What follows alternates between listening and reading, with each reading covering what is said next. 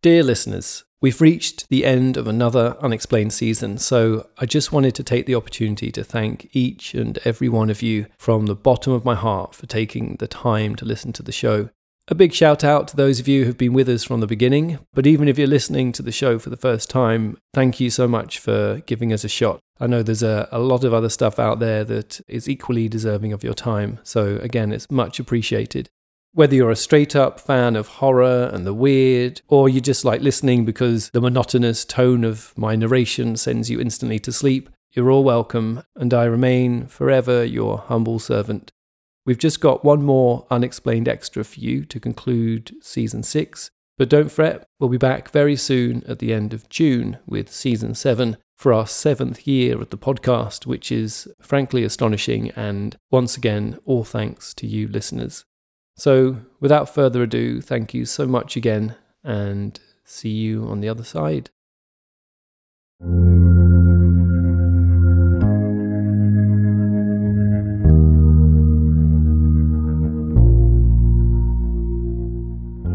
Welcome to Unexplained Extra, with me, Richard McLean Smith, where for the weeks in between episodes we look at stories and ideas that for one reason or other didn't make it into the previous show.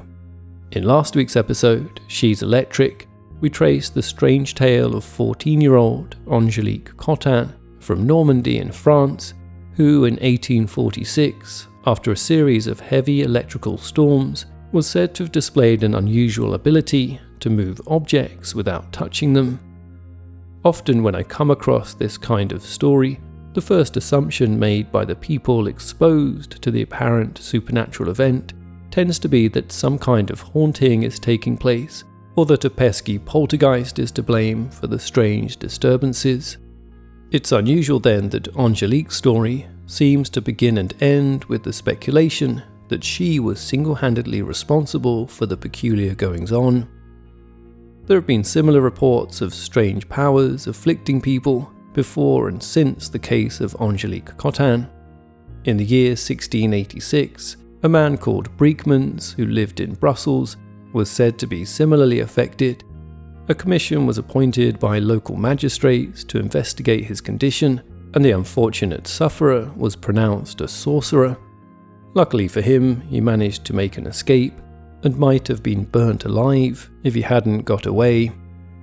Then in America, in the early 1880s, two so-called electric girls were brought to the public's attention.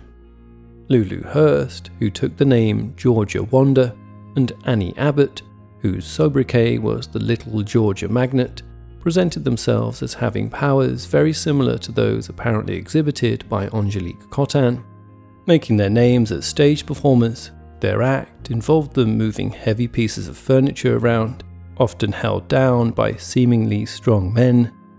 However, Hurst subsequently wrote in an autobiography that her so-called powers were in fact nothing more than a stage trick. Today, the hypothetical psychic ability by which a person is said to be able to move objects without a physical interaction is known as psychokinesis. Experiments to prove the existence of this phenomenon have been criticized for lack of proper controls and repeatability, and are generally regarded as pseudoscience. One story that emerged out of Sweden in 1919 is certainly strange enough to make you think again.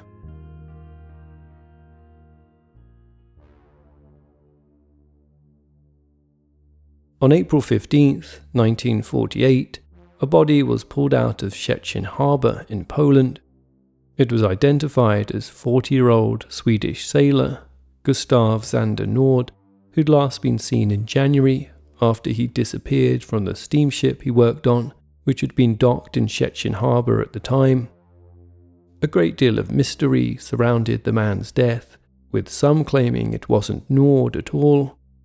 What was perhaps stranger, though, was the story that came out 2 years previously concerning the man's early life.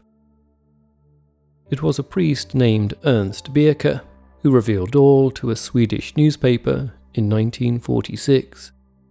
Sometime toward the end of 1919, Birke received a letter from an elderly couple from the village of Horjoa, just outside of Örebro in East Sweden. The couple had been having some problems with their grandson and had come to believe that he was possessed. They wanted Birka to conduct an exorcism on him. Dismissing their concerns, Birka ignored the letter and forgot all about it until a few weeks later, when a friend of his brought more news of the peculiar grandchild and insisted that everything the grandparents were saying was true. Worried that he'd made a terrible mistake, the priest set out immediately to pay the family a visit. What he found in their home troubled him greatly. The couple's grandson was Gustav Nord, who was 12 years old at the time. The boy was born in 1907 and had endured a tough upbringing, frequently punctuated by violence at the hands of his father. By 1919, his parents were separated and had effectively abandoned him, leaving him to be brought up by his grandparents. Gustav was said to have been a relatively normal boy until sometime in the winter of 1919, when he was caught up in a fight between his uncle and his neighbour. He'd been so scared that he fled his home and hid in a barn until things had died down. That night, when he returned home, strange things began to happen. It started with rappings on his bedroom wall, then chairs began to move, and eventually Gustav was apparently thrown out of his own bed.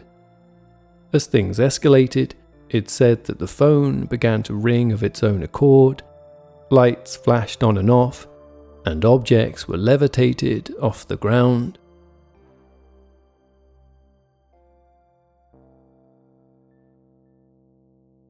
Unlike Gustav Nord's grandparents, the priest, Ernst Birka, didn't think the boy was possessed, but instead was somehow directly responsible for the strange activity. This idea was in turn picked up by the boy's estranged father, who, on hearing about all the peculiar stories surrounding his son, returned suddenly in an attempt to exploit him. Giving him the name, the Electric Boy, he is said to have taken him around local towns, forcing him to perform for money, until local authorities eventually stepped in and put a stop to the abuse. Gustav is then said to have been sent for treatment at a psychiatric hospital. Though the precise details of what occurred there are unknown, the case eventually came to the attention of psychologist and sometime parapsychologist Sidney Ulrich at Sweden's Uppsala University. Ulrich collected numerous testimonies from the boy's family and several local officials who got involved in the case. Ulrich believed that Nord's power had something to do with animal magnetism. The idea was conceived by German physician Franz Anton Mesmer. Back in the 18th century, Mesmer formulated the theory that all animate things are connected by some kind of magnetic force or fluid which permeated the entire universe and was present all around and inside of us. Much like the way gravity affects the ocean tides, Mesmer claimed that our bodies could also be fundamentally acted on by outside electromagnetic forces. According to Mesmer, most illness was caused by a disruption of this magnetic force inside us. If the force could be manipulated back to its natural state, therefore, the illness would be cured. Despite his idea being roundly dismissed by the science establishment of the day, it became wildly popular in French society, where Mesmer plied his trade. At first, Mesmer encouraged his patients to swallow iron filings that he then attempted to move through the body with magnets. However, he soon dispensed with his tools, claiming that he could instead just manipulate the magnetic force using only his hands and his mind. Perhaps Gustav Nord, thought Sidney Ulrich, had similarly been able to tap into this universal force and had found a way to manipulate it.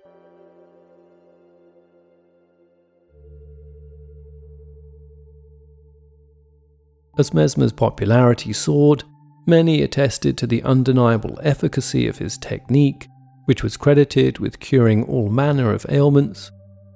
Medical practices at the time could often be quite brutal and disturbing, involving painful procedures applied without anaesthetic.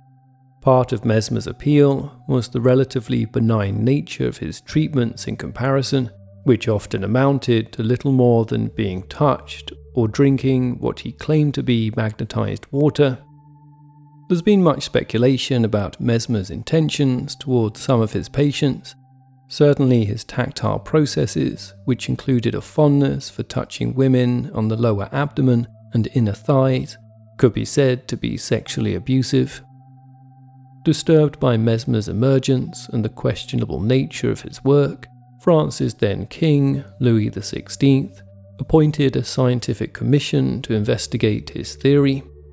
Members of the esteemed commission included founding father Benjamin Franklin and Joseph Ignace Guillotin, after whom, as you may have guessed, the famed execution instrument, the guillotine, is named after.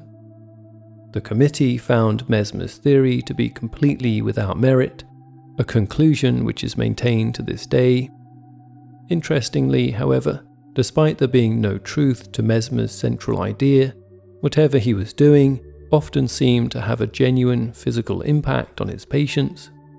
It is now widely considered that what he had inadvertently stumbled upon was the power of suggestion, and he's been credited with helping to pioneer what would become known as the placebo effect.